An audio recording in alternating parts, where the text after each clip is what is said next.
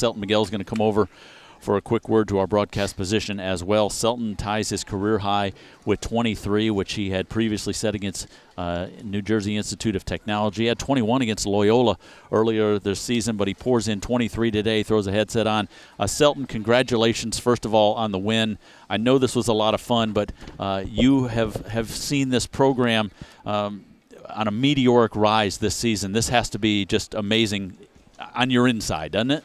Yeah, for sure. It's been a lot of ups and downs since I got here at USF, but this year we got a coach that trusts us and we trust him, so just thank God he's here and he believes in us and we believe in him. Selton, you were down 20 early in the second half and you win this game. How'd you do that? How'd you rally from 20 down? What qualities did you see in the second half that allowed you guys to come back? Coach talked to us because we been in those type of games before, down 15, down 20 at time. Now, he just gave us the speech that we needed to really wake up because anybody can be anybody in this league. So we came down, we just stayed together and then take the quality shots that we take every day in practice.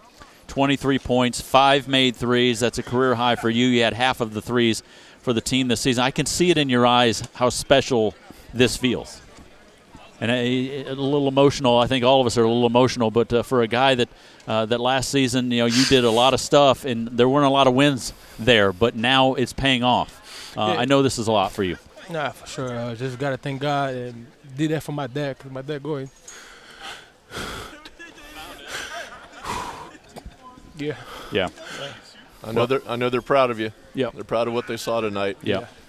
Listen, they're in Angola right now going crazy because what you and the Bulls did today, there's a lot of fans in Angola. They're pulling for South Florida now. Yeah, they did. The whole country was tuning in. I told them we got a matchup top 10 in the country.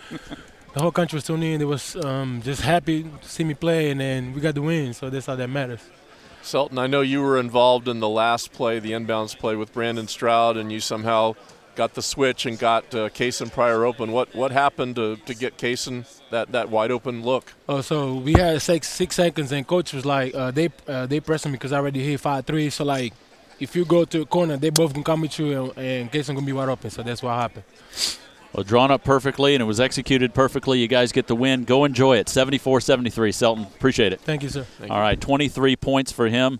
That is a team high. What an outstanding effort for that guy. I mean, and you're right, Joey. There were many times where he absolutely carried them. Hit tough shot after tough shot. We talk about that three-pointer at the end of the first half. There was a guy right in his face when he made that shot. Yeah, he's a fearless shooter, and he shoots under duress and makes them, and he's been doing that all year. Tonight, the nation got to see Selton Miguel for the player that he is, and Kaysen Pryor for the player he is, and USF for the program that it is.